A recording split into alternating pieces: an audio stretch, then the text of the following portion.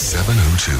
The UK Report with Adam Gilchrist. Hi, Adam. What about the UKIP punch-up with the guys at a Clear the Air meeting? This sounds amazing. I don't know if that clears the air or not, does it? Having a bit of a punch-up in political circles. But, they've been in somewhat a bit of turmoil of late as the UK Independence Party. Remember the leader, Diane James, resigned after just 18 days, and it turned out she hadn't done the paperwork, so actually Nigel Farage was still technically the leader anyway. So leadership contender Stephen Wolfe to take over full-time. He is still in hospital. He's due to be released today. At one stage, though, he had life-threatening injuries because it appears that he had a, quote, altercation, I think, or as another source put it, a rumbustious argument. He had a dust-up with a fellow UKIP politician, basically. They started knocking six bells out of each other, and unfortunately, Mr. Wolfe banged his head on maybe a railing or a wall or something in the course of this. Everything fine. They all went back into the European Parliament building in Strasbourg, but then Stephen Wolfe basically collapsed, had a couple of seizures, bleeding in the head, a brain scan, at one stage, life-threatening injuries. He's fine now.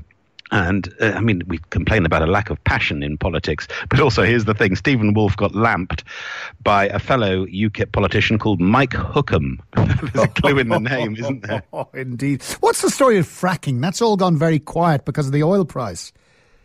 Yes, one of those things, isn't it, with fracking, that, around the world people look at this because particularly when your oil or your gas get hard to get, so you have to start going after it, and fracking is one of those where you go after the gas, pump stuff in, get it out, but it's very controversial because of the reports, again, from around the world of tremors and earthquakes and the scouring of the land that it causes. And in this country, huge campaign against it, huge local petition against it. The county council in Lancashire said, no, we don't want that. The government has overturned that and said, yep, we're going to give it a go. So fracking has been given the go-ahead at two sites. It won't stop the campaign against it, of course. But also, the government's argument on this was it's in the national interest.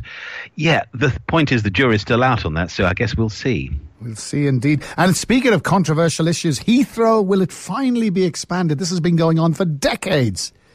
Oh, yeah, I think you're 40 years, I'd say, at least. This is another story full of hot air and possibly a dust-up or two along the way as well, because it looks like Heathrow Airport is finally, as you say, after about 4 decades, going to get the go-ahead to build a third runway, and therefore a couple of local villages will get squashed and some people will get forcibly moved. And there's this whole argument then also about pollution levels. Well, there's two things with this, really interesting. Number one, when they take the European Union sample, because our cars, lorries and buses are all much lower emitting than they used to be, when they take the air sample, it doesn't really matter what air traffic does because road traffic has already turned down its pollution, so they can do what they like. And number two, according to the Kyoto Climate Change Agreement, airline companies can offset their emissions, and they don't even have to necessarily do all the exact sums. In other words, plant a few fir trees at the end of the runway and all is right with the world.